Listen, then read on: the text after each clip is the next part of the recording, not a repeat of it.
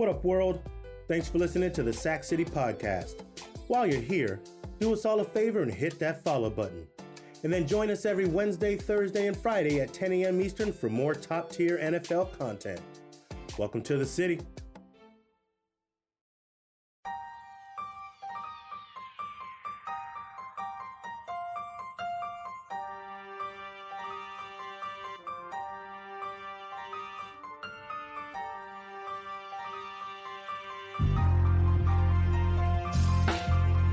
Good morning, Sac City. Welcome into another episode of the Sac City Podcast. I am your host, the one and only Vinny Milani, joined as always by my best friend in the whole entire world. He is Aaron, the Mukesiah Mukes. And below him we have your boy, AJ Johnson. It is a beautiful August 3rd morning here in the city. Episode 61 is about to kick off. We are diving into the NFC South training camp. Oh man, we're in full swing here in the NFL season. We've got headlines to talk about. We've got camp battles to talk about. We have so much. This is it, boys. We're here. We did it. We got through the off season. Things are picking up. I can't believe you guys didn't have any headlines prepared for this show. Like this is amazing how you guys didn't think that there was anything going on in the NFL this week that we didn't have to have headlines on. Can't believe it. Shameful. I have an excuse. I was on a plane all day. So yes. Yeah. So I didn't have time. We do have a great show ahead of us, though. Like I said, an NFC South breakdown and a bunch of morning headlines. But before we get into those morning headlines, Aaron, training camp is in full swing. Bodies are breaking. Bodies are falling. Tell us the injury reports from training camp so far.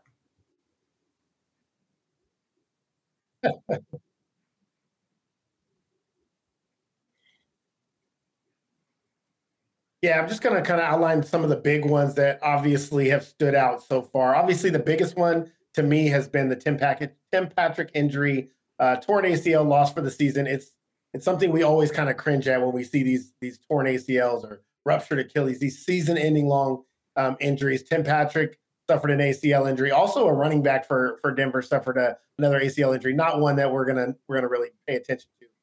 But James Washington of the Cowboys was also carted off. The foot injury is expected to miss 6 to 10 weeks.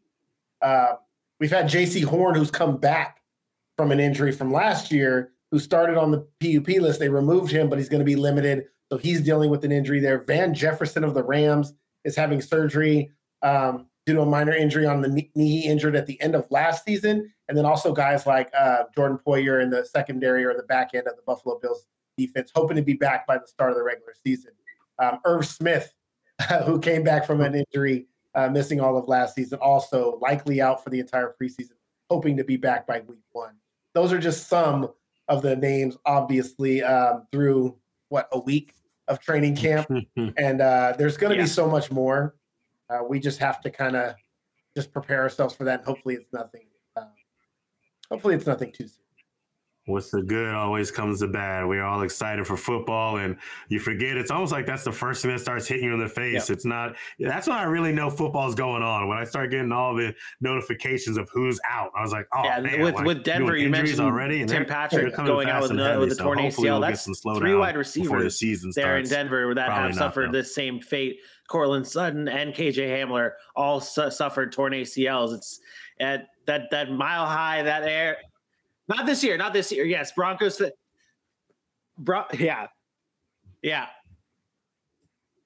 Not this year. Not this Broncos year. fans, you can relax a little bit. Now let's go into one of those injuries. I know we have morning headlines, and I know we have a whole loaded up show, but let's go into that injury specifically with Tim Patrick real quick, though. What does that actually mean for the Denver Broncos? Like, what is that impact on the Denver Broncos to lose a wide receiver like Tim Patrick, and who steps up next in replace of him? AJ.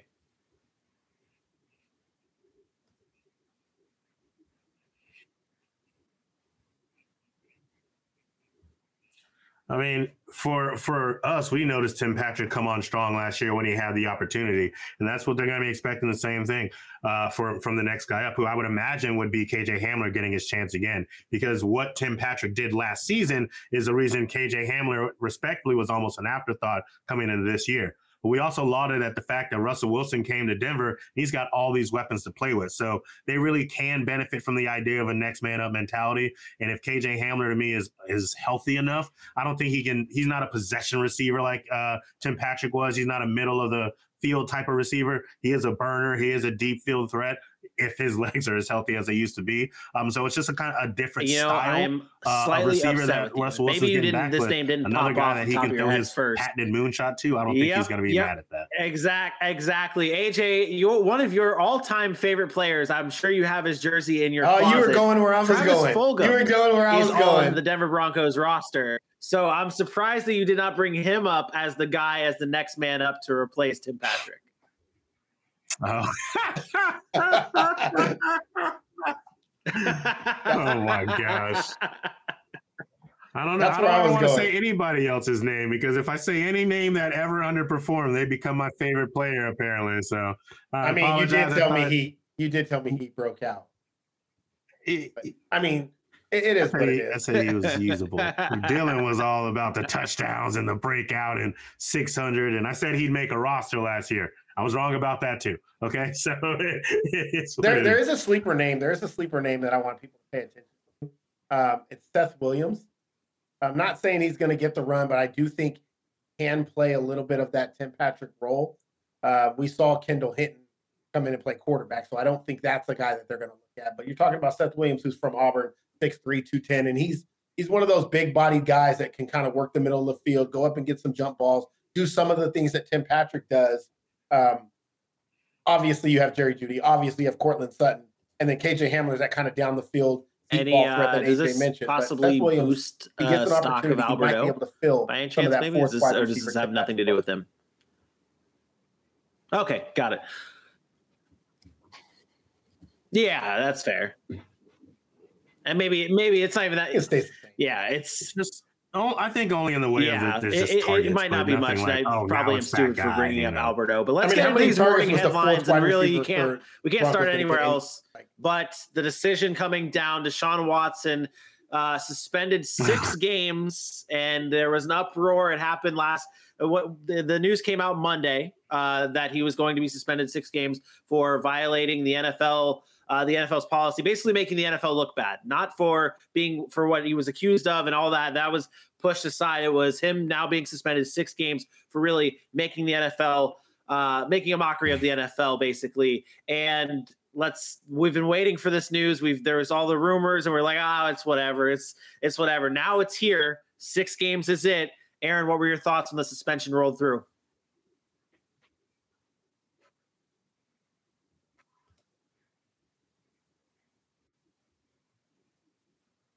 I think everybody heard my video that is released, but listen, I don't want to be yelled at by anybody, and I don't want anybody to think that I'm trying to take sides or like downplay this situation.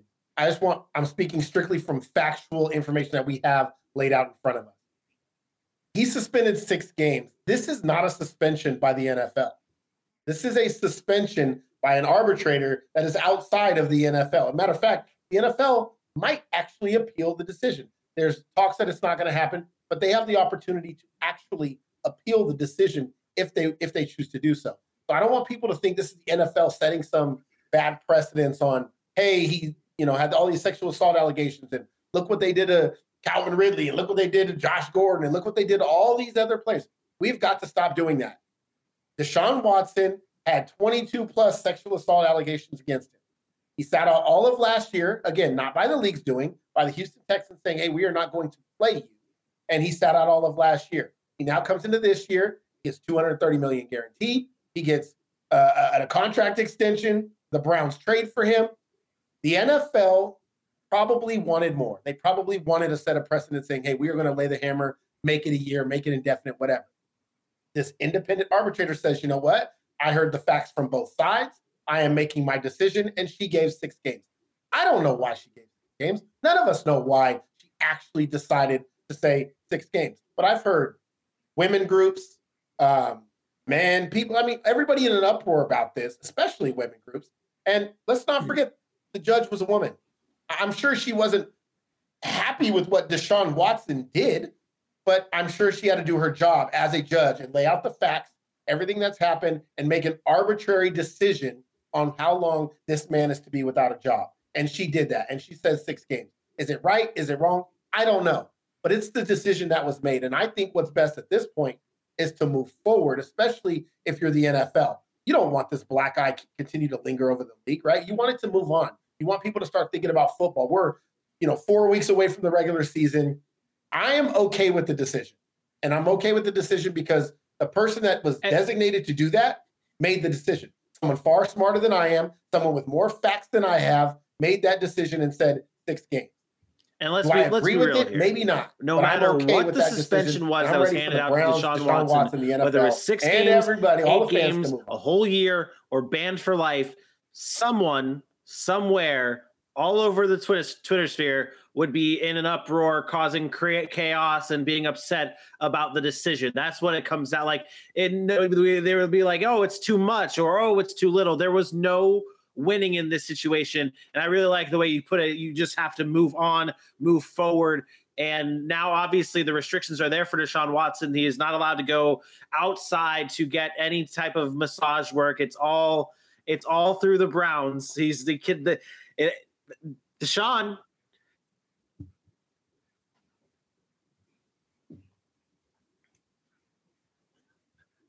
That is funny. I will say that is funny to me. I don't know how they can actually. Oh, it's a Kyler Murray situation. It wasn't a criminal case. You can't tell the man in his off season. I mean, is it in his contract? So what they did is they actually he has to wear a wristband now, and whenever he goes up, if he comes close to a massage parlor, it beeps and says no, sir, and it alerts the authorities. That's what it is. AJ, your thoughts?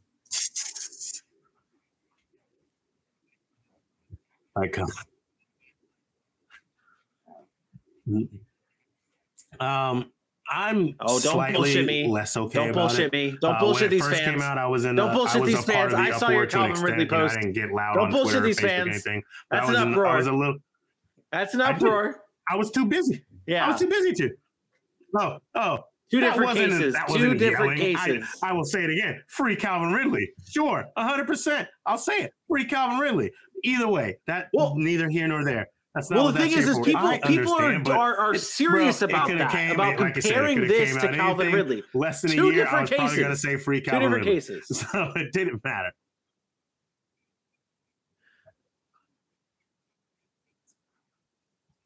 Yeah. Okay, well, since we went there, if we are talking about a stain on the league, and you were talking about the optics, if you will, when you have a guy in an era where you're as the NFL, you are putting out promotional videos for the Black Lives Matter movement, where you are pushing forward towards being a part of the NFL is LGBTQ, the NFL is Me Too, the NFL is BLM, those commercials. And then you have something like this. And again, I understand it was an independent arbitrator. It's going to look really bad. Then you have a guy who, when he wasn't active in the NFL, placed a parlay with 7 teams with his team in the middle to win the game. Not like, hey, he's probably going to lose, and I know that someone's not playing. And then it's an entire year, $11.1 million loss. Deshaun Watson's not even going to lose $1 million. I can understand why people will go to that one first. I understand why people go to Josh Gordon in 25 plus games for marijuana. And that's about to come down because the NFL has just realized they're probably going to lose that battle soon enough. And they're probably going to want to start making money when they can start doing advertisements because it's legal in 40 plus states at that point in time. I digress. For me, I think that it sounds petty. I feel like I would have been better with 8 games. And it seems like the Browns were preparing for 6 to 8 games. That's what I keep hearing, is they expected it would have been around there. And if I'm the NFL, I do at least appeal. Because like Aaron said, you don't want this black mark over the league. If they do nothing, it will continue to be a black mark. Because everyone's going to say, oh, the NFL is okay with their players being out there doing things like this, as long as they show up on Sunday and keep their ratings and their dollars in their pocket. And to an extent, that's probably true. But if you at least appeal and say, we were pushing for the year, we were pushing for at least that year, and see how it plays out from there, you did what you could. You at least said that we did not agree with this. We wanted to fight it a little more. The arbitrator made their secondary decision. Let's not forget, 2 grand juries also made decisions that it wasn't going to be criminally charged. Why shouldn't the NFL at least get a second decision put out there if they at least want to come correct as a league and say you are doing this for the betterment of your shield? Yeah. So I knew this was going to get into the weeds because I do want to break some of the stuff you talked about down. And I do like bringing up the conversations of the Calvin Ridleys, Josh Gordon, because I do think it matters. I do think the fact that we have people comparing that, it continues to show the lack of awareness and lack of facts that we actually have as fans. Like, we don't know the circumstances behind all these things. We know that we see allegations and we want reaction. We want action. The fact is, Deshaun Watson never admitted to any wrongdoing outside of, putting a stain on the league. He never, there was no criminal charges.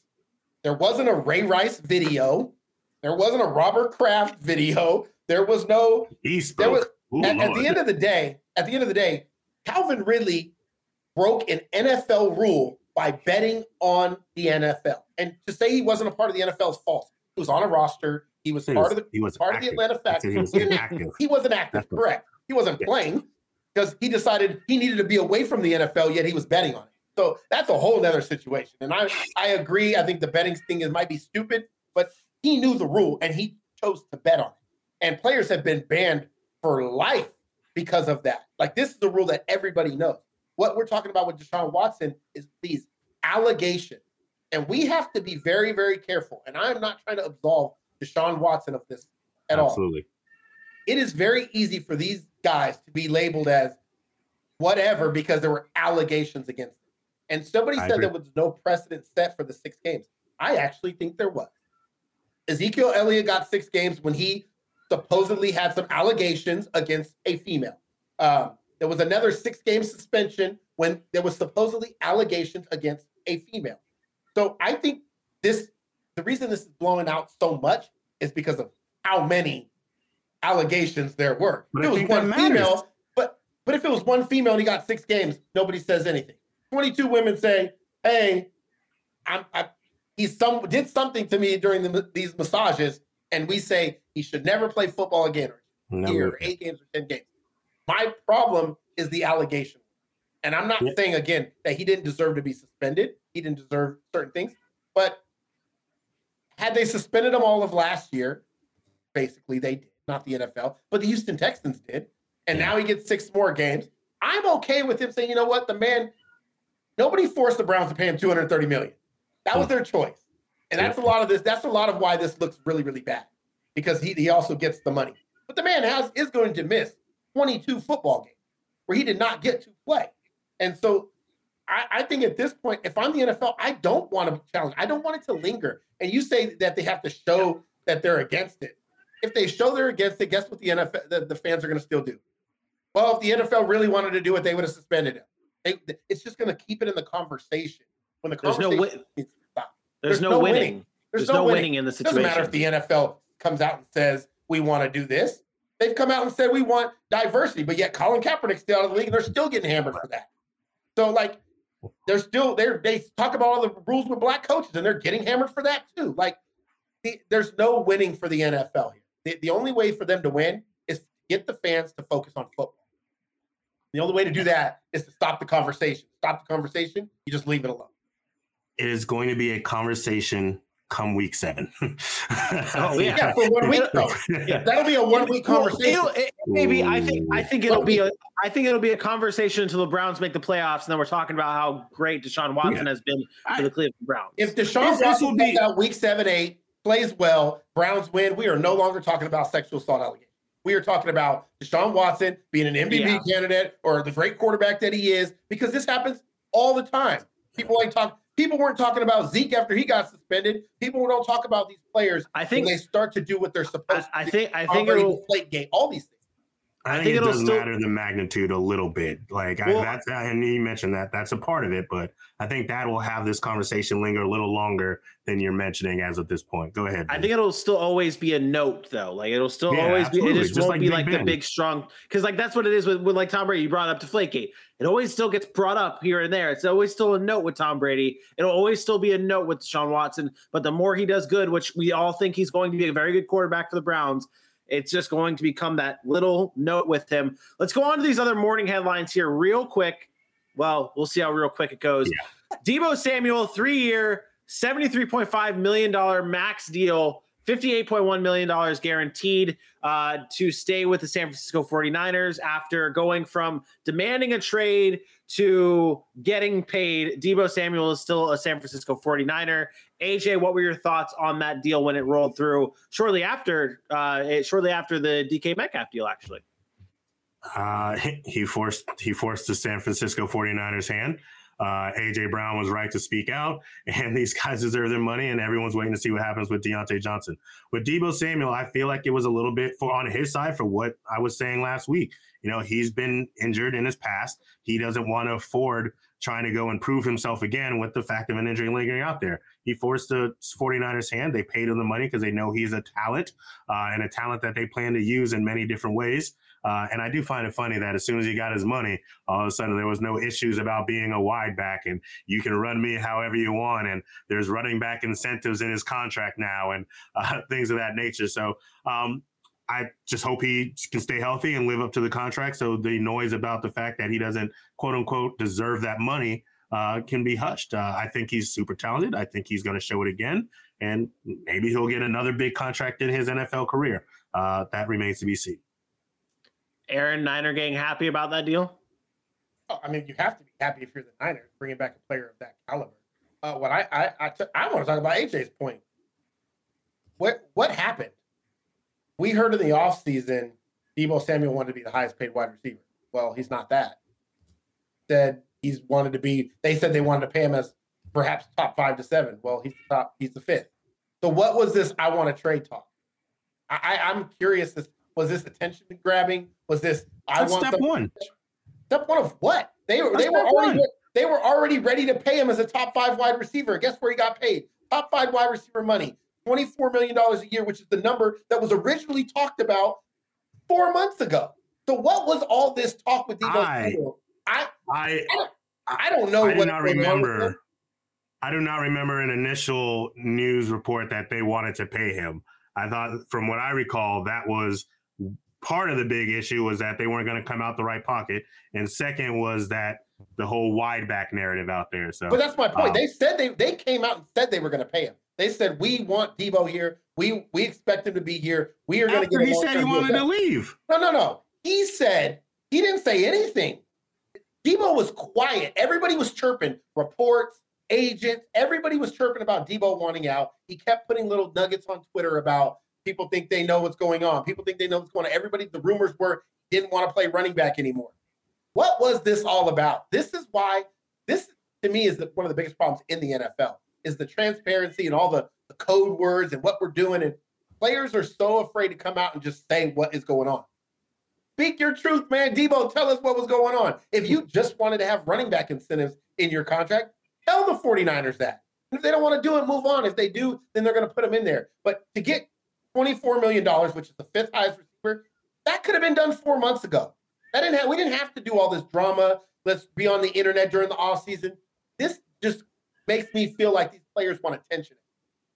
Because everything that was what I thought was going to happen in the end, which was him not get paid as a top wide receiver because he's not, and get paid around the 5th, 6th best receiver, that's what happened. And now here we are talking about it right before training camp when all offseason, all we heard was all this bullshit going on. I just want players to understand, like, speak what you want, say what you want, and move on. Devontae Adams told the Packers, I am not signing a deal. He felt disrespected. That never changed. They offered him all the money in the world. And he said, I am not signing the contract. This is why I have so much respect for Devontae Adams. He requested a trade, got traded, end of story. Why are these players playing games? If you don't want to be there, don't be there. If you want to be there and you just want a certain amount of money, tell them you want that money. I don't need all this Kyler Murray, Deebo Samuel, dropping nuggets. It's too much drama. It's attention seeking at its best.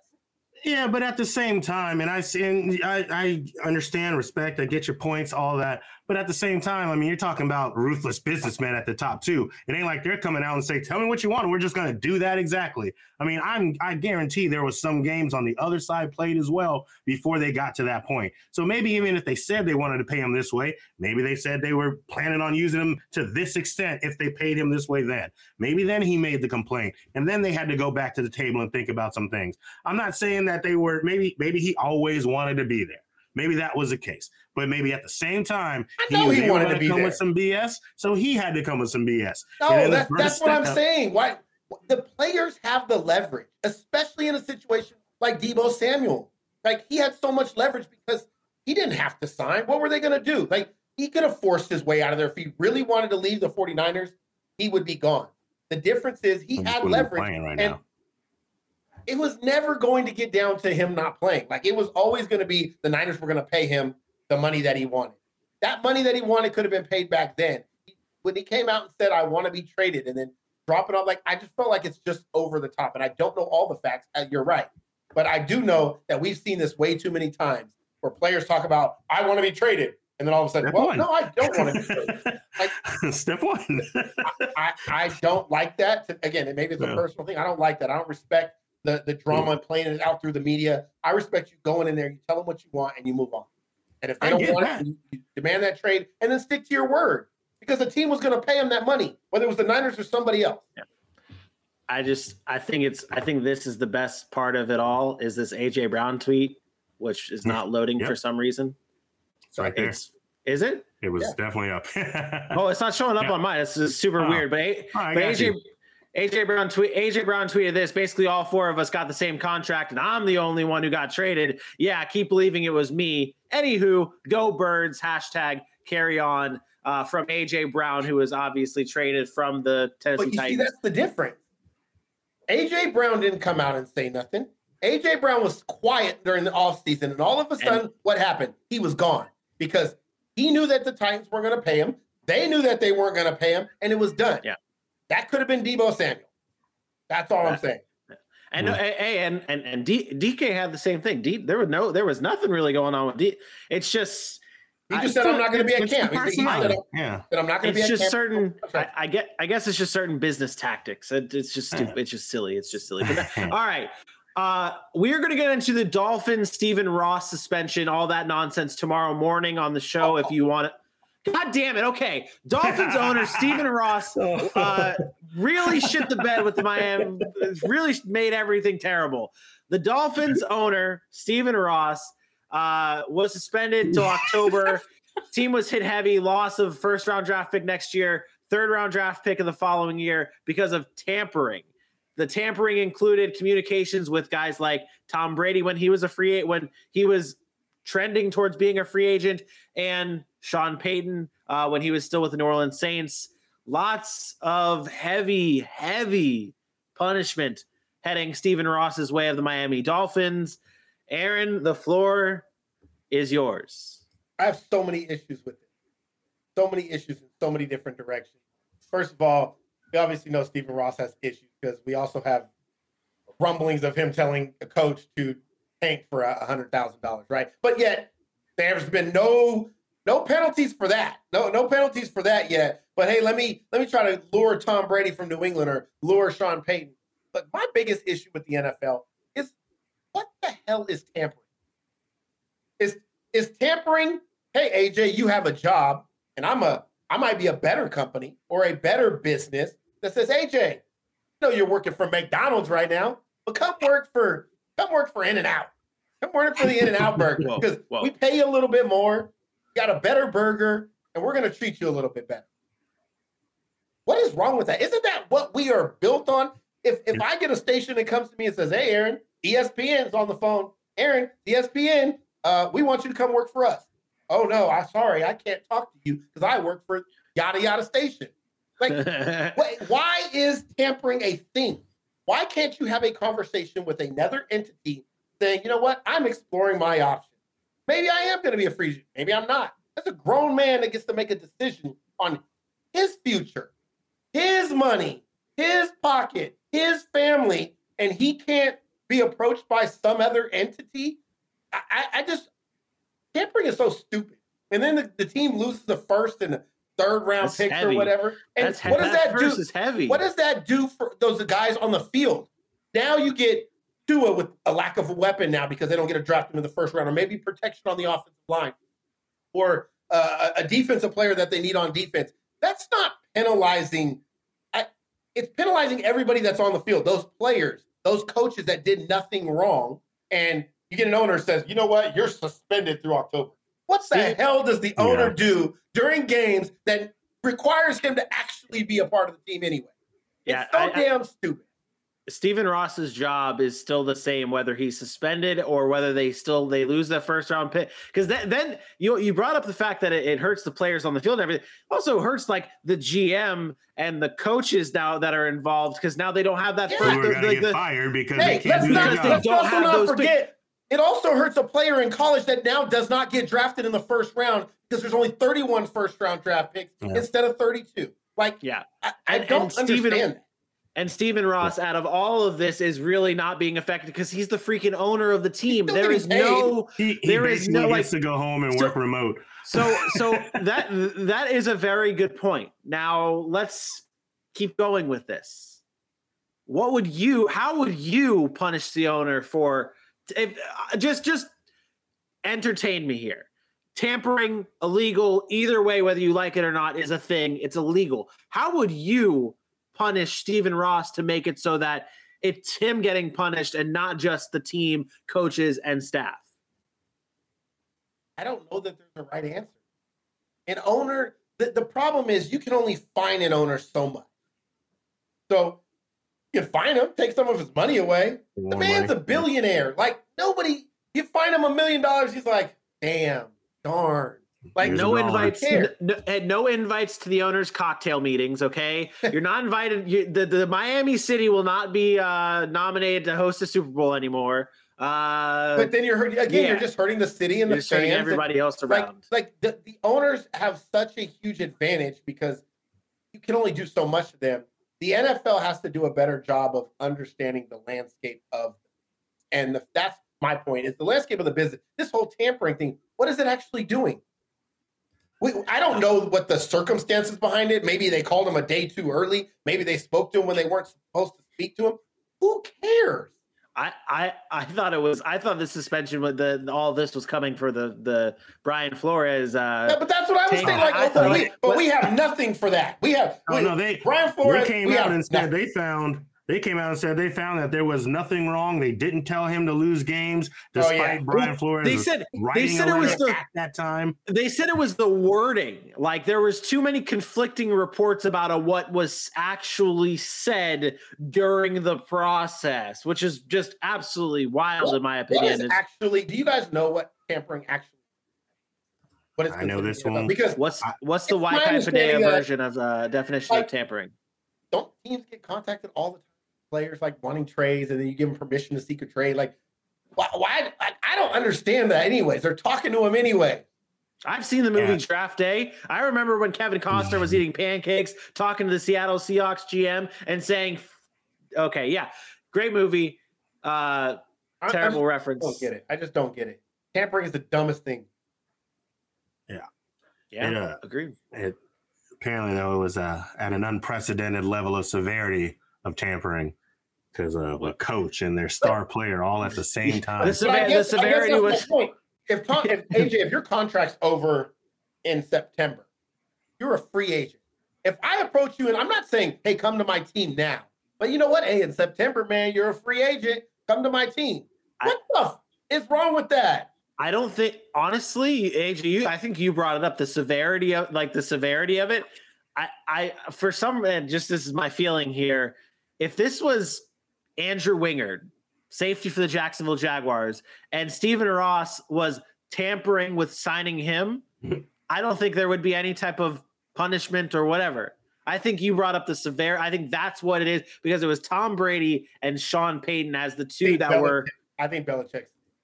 Ooh. That is the person that would snitch to get a competitive advantage over the Dolphins by losing draft picks. Oh, man. Karma's a Knowing bitch, that Tom Bill. Brady was already going to leave. Karma's a bitch, Bill. You're going to miss the playoffs this year, and it's going to come back to bite you in the ass, okay? All right, let's get into our NFC South training camp deep dive here. We're going to roll through it here, boys.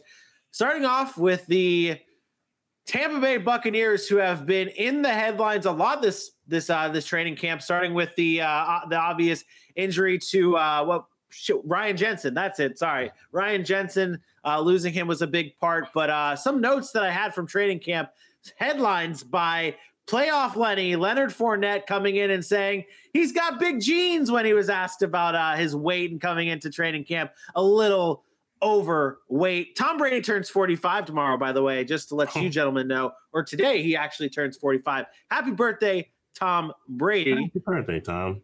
One other interesting note that I took this and I was like, I want to put this in my opening monologue here for Bucks camp. Antoine Winfield was asked about how training camp was going, and something he brought up was saying that there's goats everywhere in the wide receiver room. You got a goat at quarterback. You got goats everywhere on this team. And he's not wrong. I mean, maybe not like goats, like greatest of all time, but like that's what it means. That's what it means to be a goat. There's a lot of acronym, but you know, there's a lot of great. I mean, you do have the goat at quarterback. You have an all-timer in Julio Jones there now. Obviously, he's not the same Julio Jones. Mike Evans is Mike Evans is a fantastic, phenomenal wide receiver. Go ahead. I mean, he's an all-time great. You were going to say it. Go ahead. I was. I mean, I really like Mike Evans. I think I just didn't want to get bombarded with attacks of Tyreek Hill being better of Mike Evans. That's one you can die on your hill for. If people come in here saying Mike Evans isn't an all-timer, bye. You're dumb. Exactly. So there's tons of goats on this team, tons of legendary type players on the Tampa Bay Buccaneers. But there's also some young guys on this team, including defensive lineman Joe Tryon, who, Aaron, you were very high on. You were very high on Tryon coming into this draft class. I like that. Ha ha. But he has been the talk of Bucks camp, and obviously the Bucks did not re-sign JPP and had a lot of faith in Tryon. Aaron, what should we expect from him this season? Expect a lot. Expect exactly what I said you were going to get from him this year. This is why you don't have to bring back a JPP. This guy's young. Remember, he was a first-round pick. It's not like some late-round pick that just jumped out of nowhere. He was a first-round pick from Washington. He's a guy that can set the edge, get on the outside, and get to the quarterback. 4 sacks last year, but he only started 6 games. He played limited, obviously behind Barrett there, behind JPP. That defensive line was so good the last couple of seasons. He hasn't got as much work. Now you're going to get a guy that comes in, and again, he's not some name that people know about. This is a guy that's 6'5", 259, and quick off the ball. I mean, he gets to the quarterback very, very fast. You talk about JPP being 33, 34. He is a younger version of that type of player. He's going to make waves in that NFC South. Plus, we're talking about, look, Atlanta has Marcus Mariota. Carolina has whoever the hell's in that carousel of a quarterback room. And then the Saints have Jameis Winston coming back from an ACL injury. There's going to be plenty of sacks to go around. Joe Tryon's going to be a recipient of those. He's going to be somebody that kind of anchors that defense on the other side if you're going to double team Barrett, there's Joe Tryon, right? So he doesn't have the name. He doesn't have the kind of clout that a Barrett has, and then he's going to be able to wreak some more havoc, especially in those one-on-one matchups. But again, his physicalness, his burst off the ball, coming from college into the NFL, it was there. And I think it was evident last year. I think you're going to see more of it this year, especially when he's playing a full complement of snaps. I look forward to him having double-digit sacks. Ooh. Wow. Okay. Beast.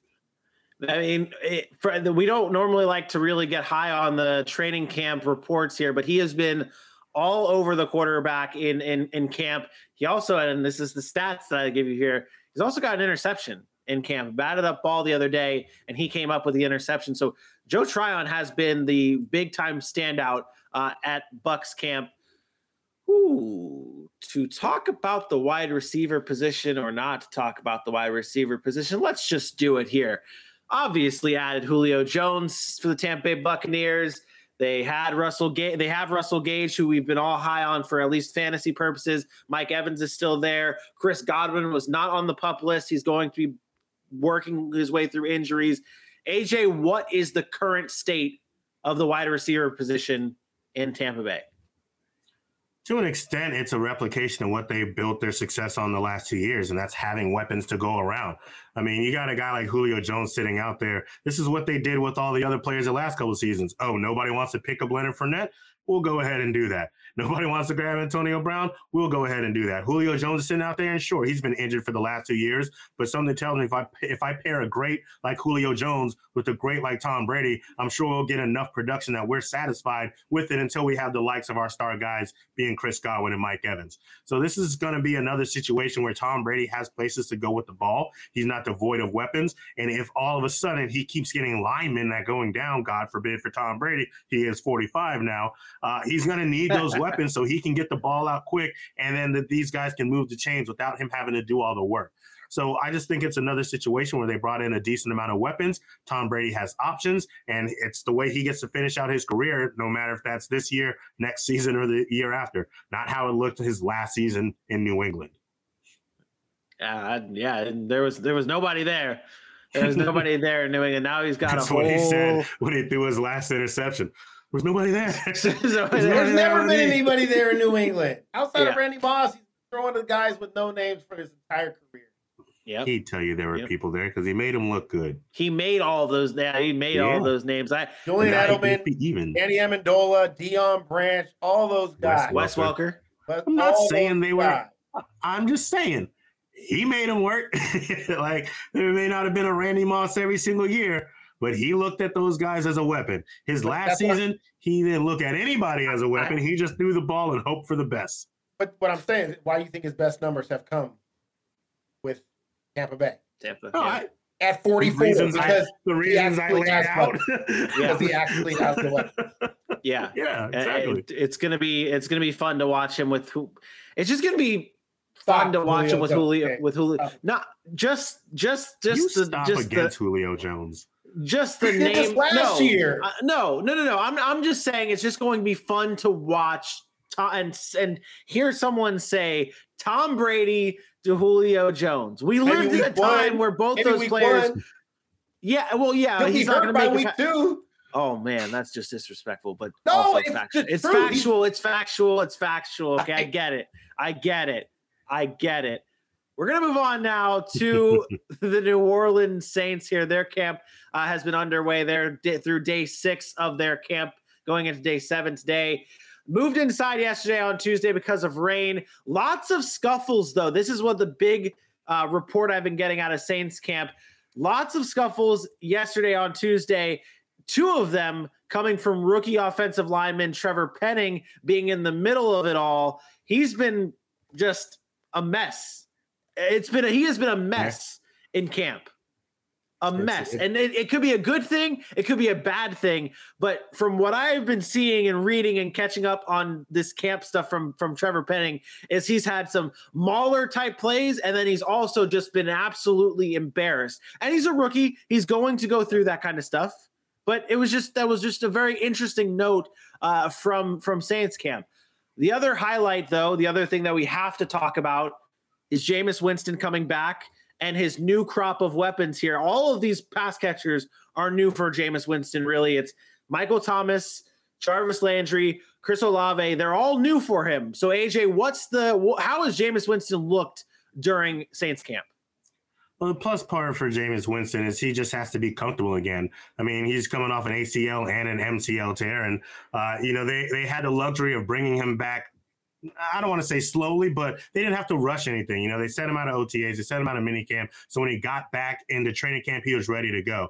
And the way he tells it, he was ready to go in OTAs and minicamp. He said he felt strong. He felt like he was good. But coming back in training camp, he feels like he's even more explosive than he was about a month ago. So he's been able to get comfortable. He's been able to sit back, make sure he's going through his progressions the right way, make sure the playbook is what he's used to, and he's bringing along his guys that he knows are going to be go-tos. Him and Michael Thomas are putting in extra work together. He's really enjoying having Chris Olave in the different ways he's been able to use him, whether it's coming out of the flats on the backfield, getting him in the mid-game, getting him on the comebacks on the deep routes, getting him down the field. So he's had a bevy of different plays, throwing it all over the field. I just want to see that he's able to kind of do what he did last year as far as not turning the ball over, but also kind of doing what he was able to do in Tampa Bay and actually produce yardage, because that was something we weren't seeing too much of last year. Yeah, he wasn't turning the ball over, but he wasn't being forced to put the ball down the field that often, and that may help. Obviously, you don't have so many risky plays, but being the Saints and knowing where they want to be in that division, and now, like you said, with the new litany of weapons that he has, you're going to have those opportunities, and you just have to be able to connect on those. Aaron, your thoughts on Michael Thomas? You want to go into that at all here? Okay. We're not doing Michael Thomas. I heard the other day, I don't know if you guys are aware, Michael Thomas is actually not even doing it. He's not playing in 11-11s. He's not doing 7-on-7. He's not doing any of that stuff. Like, he just took him off the PUP list to get in shape again. Like, that, when he gets on the field and plays in a game, let me know. Until then, I'm excited to be out here. It's been a long journey. Yeah, get your journey ass on the field. Like, you guys told me he went off the PUP list. I got, okay, maybe he is back. So I turn on some Saints camp, and then I hear the report. Yeah, Michael Thomas still isn't doing anything in the 11-on-11, still not going up against the defense, but he's running on the side and making sharp cuts and cool. He's having an Instagram workout again. Like, who cares? Get on the field and play football. If you're not on the field to play football, I don't care at this point in time. Play football. That might be some last week stuff. I mean, all the stuff I saw from today, he was working with the groups and everything. I don't think he was doing contact to a full extent or anything. And I understand what you're saying about that on the field in contact, but I definitely, from what I saw today, he's been ramping some stuff up. So I don't think it's like, oh, he's gonna just be a cheerleader again all season. Have I seen a Michael Thomas highlight in an 11-on-11 drill yet? I haven't. I don't Maybe know. You guys can find me. I haven't seen any highlights of Michael Thomas where there's other people really around him, other than like getting thrown the ball. Like, there's no defense on the other side. He's running routes. I know he's done some one-on-ones. Show me some where he's caught a ball on somebody, and I'll say, you know what? That's progress. Like, that's all I can say. But I haven't seen him. I just haven't seen him get hit. I haven't seen nothing. So I'm not excited for that until I see it. That's all.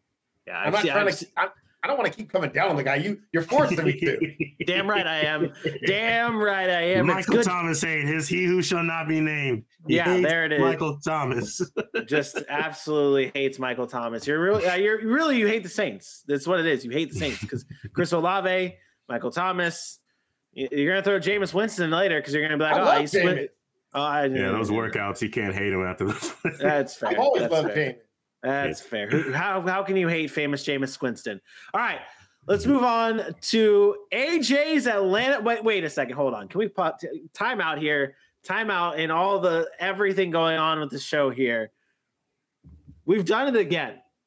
AJ. No. We've done this again, where we're talking about an entire division with a fan here with the Atlanta Falcons hat on. This is just something special here. This is just something special here. It's different because Dylan goes out of his way to put hats on. I wear this 3 out of 4 days a week. Like, I don't care who we're talking about. I'm 90%. If I'm not wearing this, I'm wearing my wholesale Dan Patrick hat. That your guys' fandom is clouds your judgment. That's why I always crush you guys. Well, I don't think that AJ has been too cloudy today. I'm just higher on him than you guys are. That's all. And I do recall Dylan, and if I was a Texans fan or a Titans fan or a Colts fan, I would not listen to that jackass wearing a Jaguar hoodie. But I digress. Let's move on to AJ's Atlanta Falcons here. They have had their camp underway, and something that jumped off the page to me here is out of the 89 players on the field at Falcons camp, 49 of them are brand spanking new players, whether it be a rookie or a player coming in on a brand new contract, a prove it type of deal is what I've heard a lot of chatter from camp. It's a lot of players who are on prove it type of deals, like a Marcus Mariota and Atlanta. Fox Sports Atlanta's Kelly Price reported that the buzzword around Falcons camp is competition. Now that obviously might seem ridiculous because that's what training camp is for. It's competition, but it's a little different at Falcons camp. And here's Marcus Mariota on how it's special.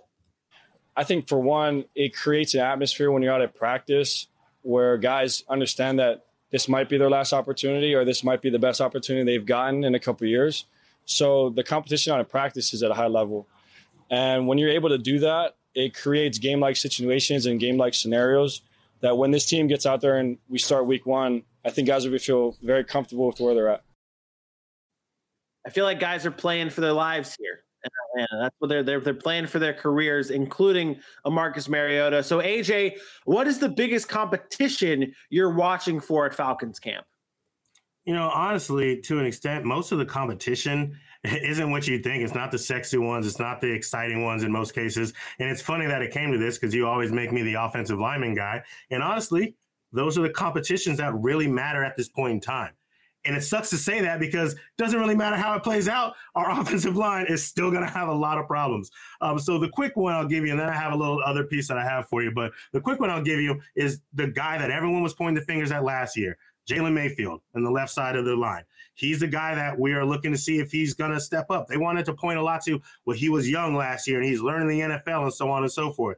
Well, 5-6 days through training camp, he still hasn't progressed enough. Elijah Wilkinson has come in and has been taking a lot of the first team reps over a guy like that. And Elijah Wilkinson's a guy they look at who's quick off the line. He's got good power. He's agile enough for what they're looking to do, but he's also making the switch to guard. So he's also having to learn a couple things here, but that's the one that matters because to me, if Jalen Mayfield still comes out and ends up being that starter, you have to look at the rest of this line and really wonder if they've made any progress. Now, the one that I really care about to me, and it's not really even a competition, it's more just something to keep your eye on, and I've been consistent about this conversation, and that's the running back room and our new rookie, Tyler Algier. This is a guy that a lot of people have some high hopes for, including everybody in that Falcons organization. And it has to do with if or not he's going to be able to lighten the load for Cordero Patterson, a guy who last year took about 40% of the running snaps of the carries while also playing wide receiver. The other thing is that Tyler Algier is the type of guy that Arthur Smith likes. He's a powerful back. He doesn't shy away from contact. He's a guy that showed it in college, 1,600 yards last year, good for third in the nation, 23 touchdowns. But the big number is 1,800 yards after contact since 2020. It's a guy who's not going to shy away, but he's agile enough to go out and make the cuts and actually take off and run down the field. So I'm looking to see how fast he can kind of be brought into this offense, lighten the load as far as running back goes when it comes to Cordero Patterson, so they can use him a little bit more as those weapons on the outside, because that's what everyone talks about being devoid of. Outside of Kyle Pitts and Drake London, you're hoping that Bryan Edwards is going to be the guy who's good enough for Marcus Mariota. But if you can add a Cordero Patterson into that wide receiver room and just give another weapon in another way, some good things might end up happening. All right, cool. And so we move. Yeah, man. I thought you looked like you were about to say something. They're 2-15. That's what they're gonna do. Oh my, Vinny, I do want to bring it. You talked about competition. I'm gonna give you a little insight of the Atlanta Falcons. Not that I'm an insider or anything, but I will be at training camp. Oh my goodness, coming up in the next week or so. That's you didn't even do it really justice. Arthur Smith stood up in front of the team. Arthur Smith stood up in front of the team and literally told each and every one of them, like, your job's on the line. Like, every single snap is a competition, and you could be first string, and tomorrow you could be sitting on the bench. And he told them that.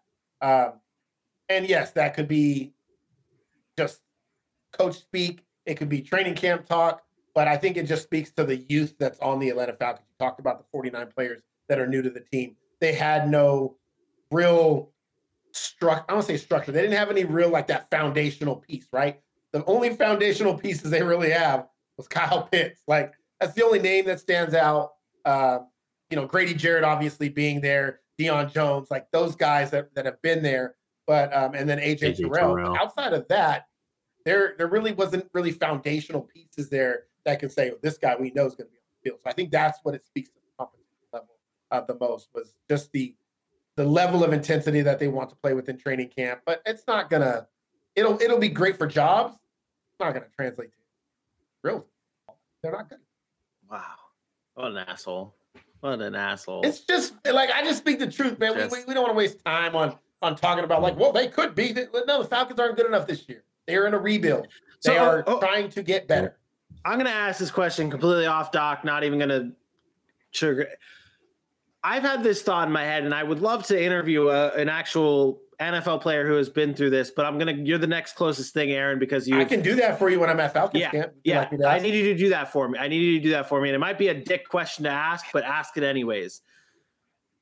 I want to know what it's like to be an NFL player that is on a shitty team and what that mentality, like, obviously you're not going into the season thinking, oh, we're going to lose every game, but like, you have to be like, there's no way that you do not have the mental awareness of, okay, we're a rebuilding team. We're a young team. We might not win a lot of games. It's going to be tough. There's going to be some, if not a lot of losses. How do you get yourself mentally prepared for that type of, like, obviously, like, you played sports?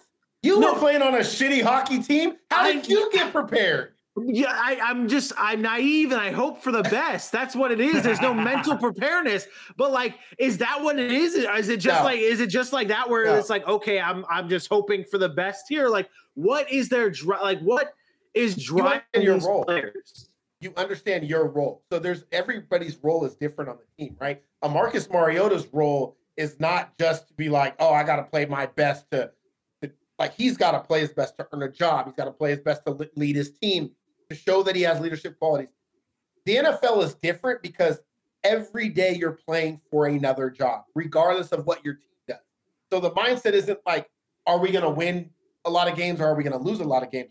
What can I do to make our team better, to make myself stand out, to get me paid? Like, there's multiple facets of what I'm looking at. Yes, they're not oblivious to the fact that they're not going to win a lot of games. Do they have confidence? Yes, because you're not in the NFL unless you think you're the best damn walking the planet. Like, all those players think they're the best, and a collective group that think they're the best probably think they're going to be better than they are. So we say they're going to win 2 games. They probably think, hey, you know what? We got a chance at the playoffs. Like, let's get into the playoffs. That's their mindset. So every day they're going out with this mindset, like, we got to get better every day to get to the playoffs. Even though we don't feel like they can get there, their mindset is they can get there because they all think they're the best. Otherwise, they wouldn't be in the NFL. So yeah, we don't have that. It's hard to really get into their minds because to be a professional athlete, you are a cocky, you are over the top. Even if you, I don't say even if you know it, but you've seen people talk about it like, I'm the best player in the world. And no, they're not the best player in the world. We know that. But that mentality, is why they're where they're at. So they can't ever lose that edge. And I think that's where you're going. It was more of a question that I wanted to pose to someone who's out of the league, not someone who's in like. So I want to know what that mindset is, even throughout the season after maybe you're 0-7. Like, what's keeping you motivated at those times? And hey, maybe maybe the Falcons and Falcons fans watching us, please, you can rip me all you want in the comments, but hey, maybe you'll win 5 games. I'm a Jaguars fan. We suck, so I'm used to this. So that's how. Yeah.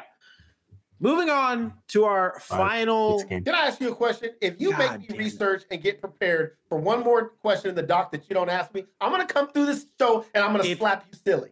I guess you didn't read. I guess you did not read. I did read. I guess you didn't. Yeah. I guess you didn't. Did. What does it say? What does it say next to team by team camp storylines? You can't say up in the air and then so I'm not going to research it. I'm not going to be ready. That's fine. That's fine, but don't get mad at me. Do not get mad at me for moving on. I'm going to come to this damn screen and I'm going to slap you silly. Do not get mad at me for moving on, trying to get this shit rolling an hour in, and we have the Panthers left to talk about. Okay? The Panthers. Nobody cares. Yeah. We're talking Oreos of the Panthers. We're talking Oreos of the Panthers, and I want to get to it, okay? But you know what? Just for you. No, I didn't research that one. You didn't research which one? I don't know. Whatever you're going to ask me because you keep changing shit. It was going to be the one that you were bitching and moaning about that you wanted to you wanted to get into. So we're going to get into. Aaron, here, we're going to do it just the way you like it. Solo, you're on the pedestal. Here you go, buddy. Aaron, for your question to you, the Atlanta Falcons, for 500 points here, what Falcons player has the most to prove this year? Great question, Vinny. Matter of fact, all the research that I did, I have an answer for you. Great. I do. I'm going to go to the back end. Hopefully it's a good one. Shut up and let me talk. You got it? AJ Terrell's on one you side. Good? Okay, Casey good. Hayward's on the other side. Since the days of the safeties that went to the Dallas Cowboys and Keanu Neal and those boys over there, they really haven't had a safety. And we've talked about the safeties that they've been needing to find. To me, it's Richie Grant. And Richie Grant is he wasn't the first rookie defensive back to struggle. Let's be clear about that. Dean Pease didn't like him. Decided to go with the more veteran last season. He was drafted to play safety, but played a lot more in the nickel in 2021. Deron Harmon came in.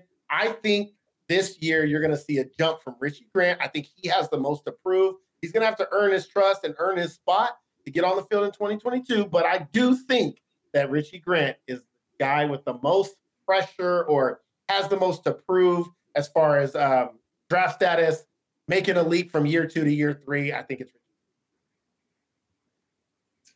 not a bad pick, not at all. And he's been they're enjoying what they've been seeing from him. He has improved, he has developed. We don't, again, just like Michael Thomas said, until he's on the field playing games, we don't know how it's going to translate. But there's been a lot of good chatter about Richie Grant and Jalen Hawkins as well. Having that veteran Casey Hayward in the building has seemed to help some of these younger guys as far as learning what to do, and then their talent has to do the rest. So I like that pick a lot.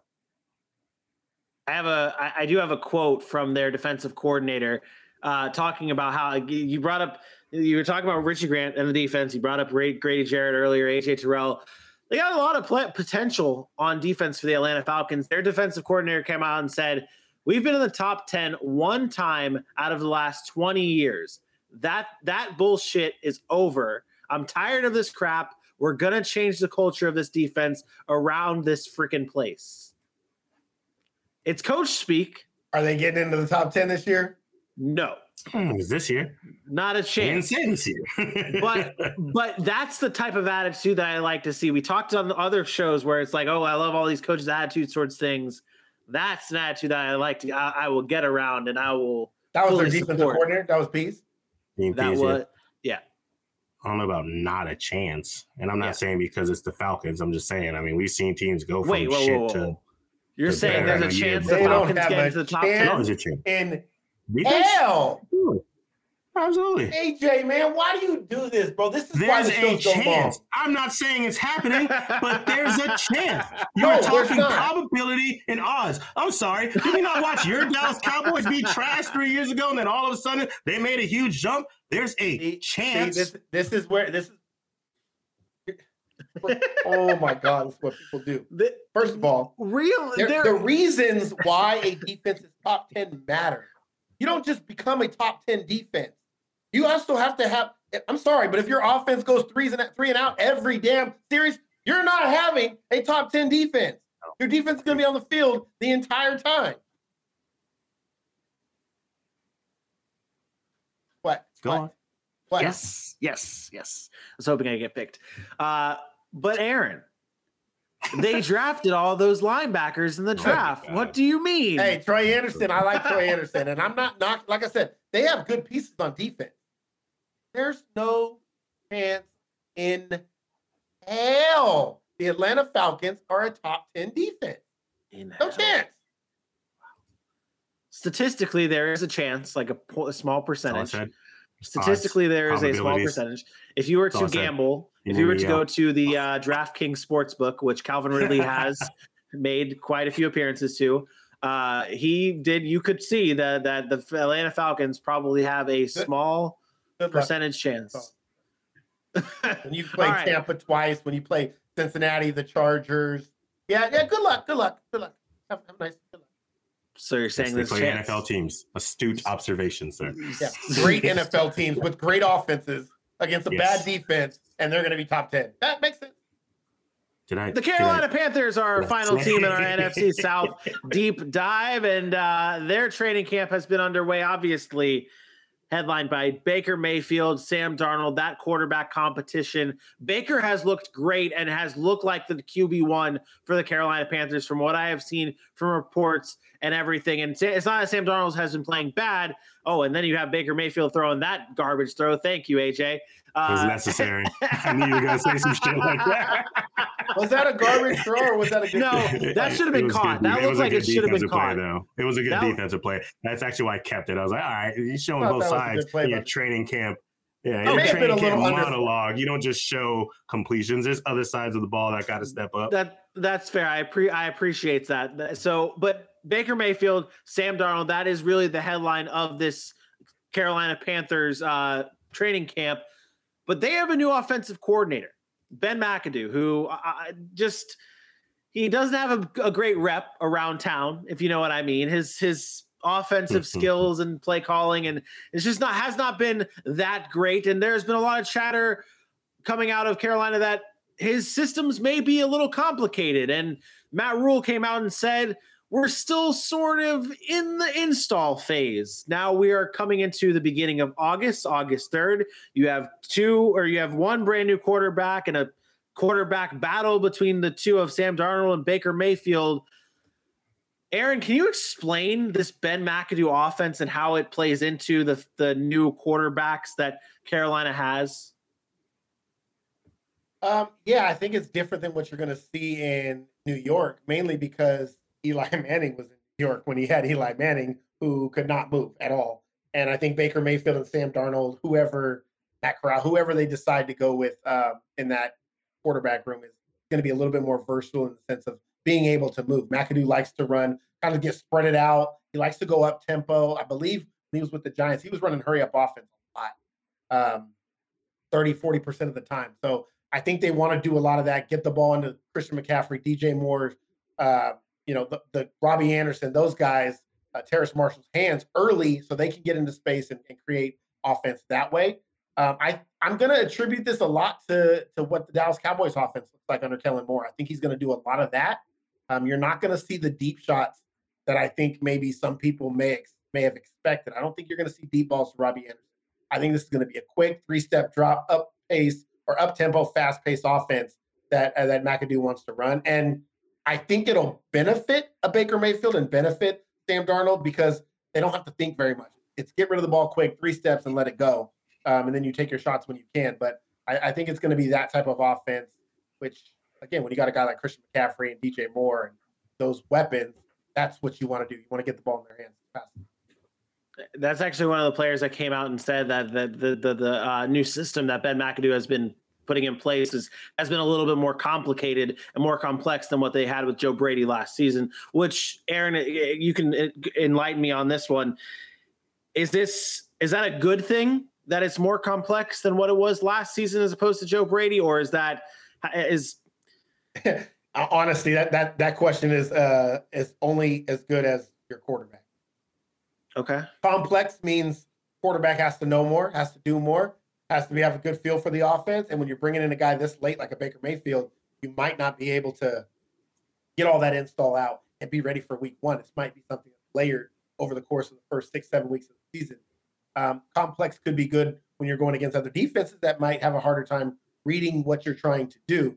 But so it really just depends on who's under center and what you're doing with that complex offense. I'm sure it's great for DJ Moore or Christian McCaffrey. They're skill position players. They don't have that much to worry about. Yeah.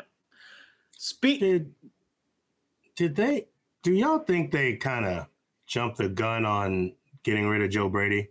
I mean, it's not like he had much to work with. And then you talk about the injuries.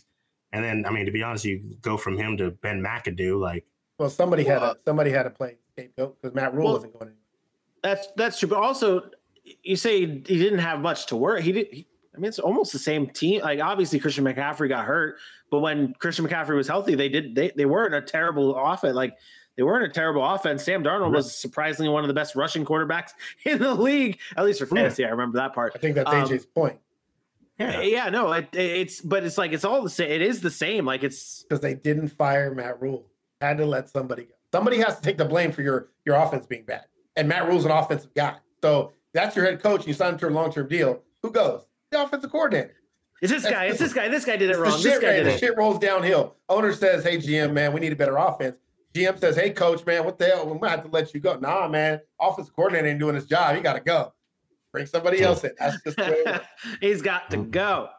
All right, let's end this on a fun note here. You brought up Christian McCaffrey, and he was a part of quite possibly the best offseason trade that we have seen this year. Aaron, I'm not sure if you've seen this, but okay, great. We're all gonna watch this together then. Let's. Why is my StreamYard not loading this properly? Do you guys see? You want me to bring that in there? Is it in? Yeah. Can someone bring it? There you go. Can I trade you these for your gloves? Can I trade you for your gloves? Yeah, I don't have my gloves, but I'll get you The best trade of the offseason here. Yeah, we'll get you some. 24 hours later. There he is. You guys kidding me? Yeah, come every day. Aaron hates this. This is too much fun. One for you, one for me. Doritos and Oreos. Nice cold glass of milk. I'll sign it. How to be a star running back Top shop, have a glass of milk. That's for Dad. is my favorite part. I'm gonna get you guys something from upstairs. The guys in the background. Listen. Yes. You guys take these. Get your gloves right out, all right? How you get Oreos? You get Christian the Oreos and the Doritos? Yes. This is from Christian. Oh, dang. Thank you, man. He says he appreciates it. Oh, dang. Thank you. Yeah, no problem, man. That's crazy. Thank y'all. Oh, dang. So, Aaron, I know that was torture for you to watch something fun to end our show. No, we just wasted like 3, 4, 5 minutes of real good football talk for Christian McCaffrey Oreos. And we're gonna waste it even more because the last question in this Panthers doc that I put down on here is if you could trade one item for a snack, what would that snack be? If you're an NFL player and you got gloves, you got cleats, you got everything, what's that one snack you trading for? Bro, if you're an NFL player, you can afford all. Oh, this guy. What the hell are you trading snacks for? What is this? Hey, you see Mr. Deeds? You see Mr. Deeds, right? yeah. Right? Aaron, I'm gonna need you to. You know I have. So you remember when they were on the plane and they were singing, and Adam Sandler was about to get into the chorus of that one song, In the most peculiar way. Exactly. And the guy and he goes, "Party pooper. You're the party pooper. You are the party pooper." I don't care that Christian McCaffrey likes Oreos with milk and he's trading it for little kids for cleats. I don't care. You know what I care about? I care that he gets his feet in those cleats and that he doesn't sprain a knee or turn an ankle or stay healthy for the damn season. That's what I care about. Stop eating Oreo cookies and maybe you'll be in shape so you won't have to worry about missing 10 games this year and ruining my fantasy football league. That's what I care about. This is deeper. This goes so much deeper. Okay. He's hurt. He is clearly a broken man after what Christian McCaffrey has done to him. AJ, maybe you'll be able to answer my hard-hitting question here. If you could trade one item for a snack, what would that snack be? What would this? I mean, it's got to be a Klondike bar, right? I mean, what would you do for a Klondike bar? That was fun at training camp.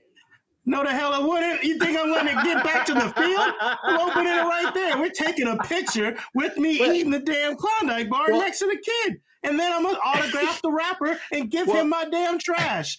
To be fair, if you have just practiced and the kid has had the Klondike bar in his hand the whole time, then it might actually be melted. Unless it was a rain out and they had to bring it indoors and you were able to make it inside to watch training camp and you had the air conditioning and then maybe it didn't melt in his pocket. But I like your answer. My fans know better. They are bringing coolers to training camp. That shit is going to be kept perfectly ready.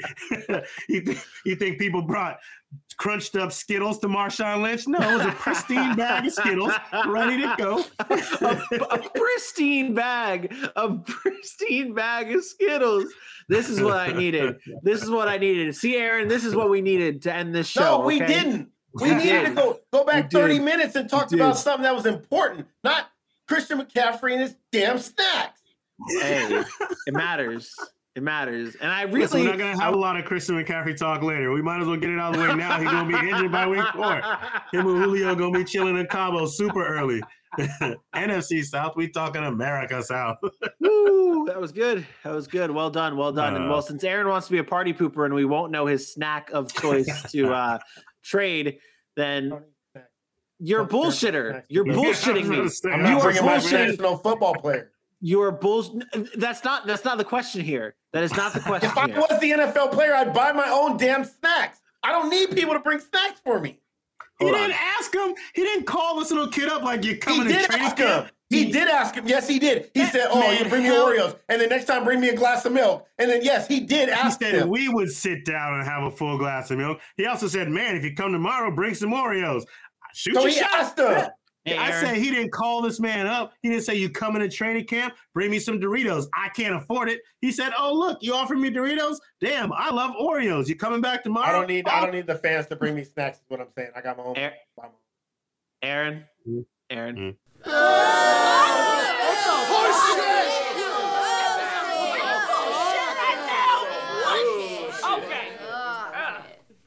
That's you. That's for you. Boo this man, party pooper, to end the show. That's what it is. Don't care.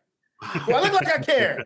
This man, I know what you're watching right now, everybody, and what you're listening to is this man actually loves snacks. I can confirm this man is a snack connoisseur. And you, unfortunately, he hates you. He hates you, the fans, because he is not willing to give out that information of what his go-to snack is. He hates you.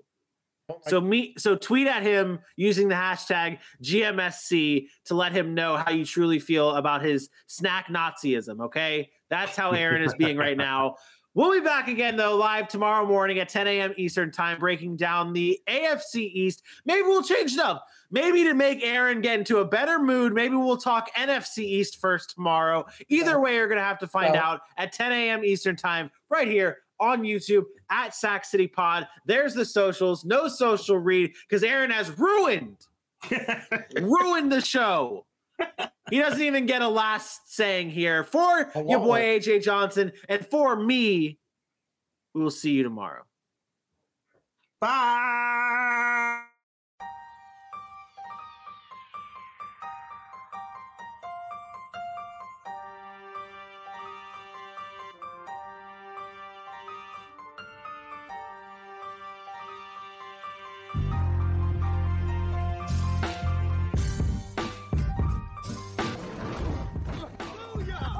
That's what we call a sack lunch. Nom, nom, nom, nom, nom, nom.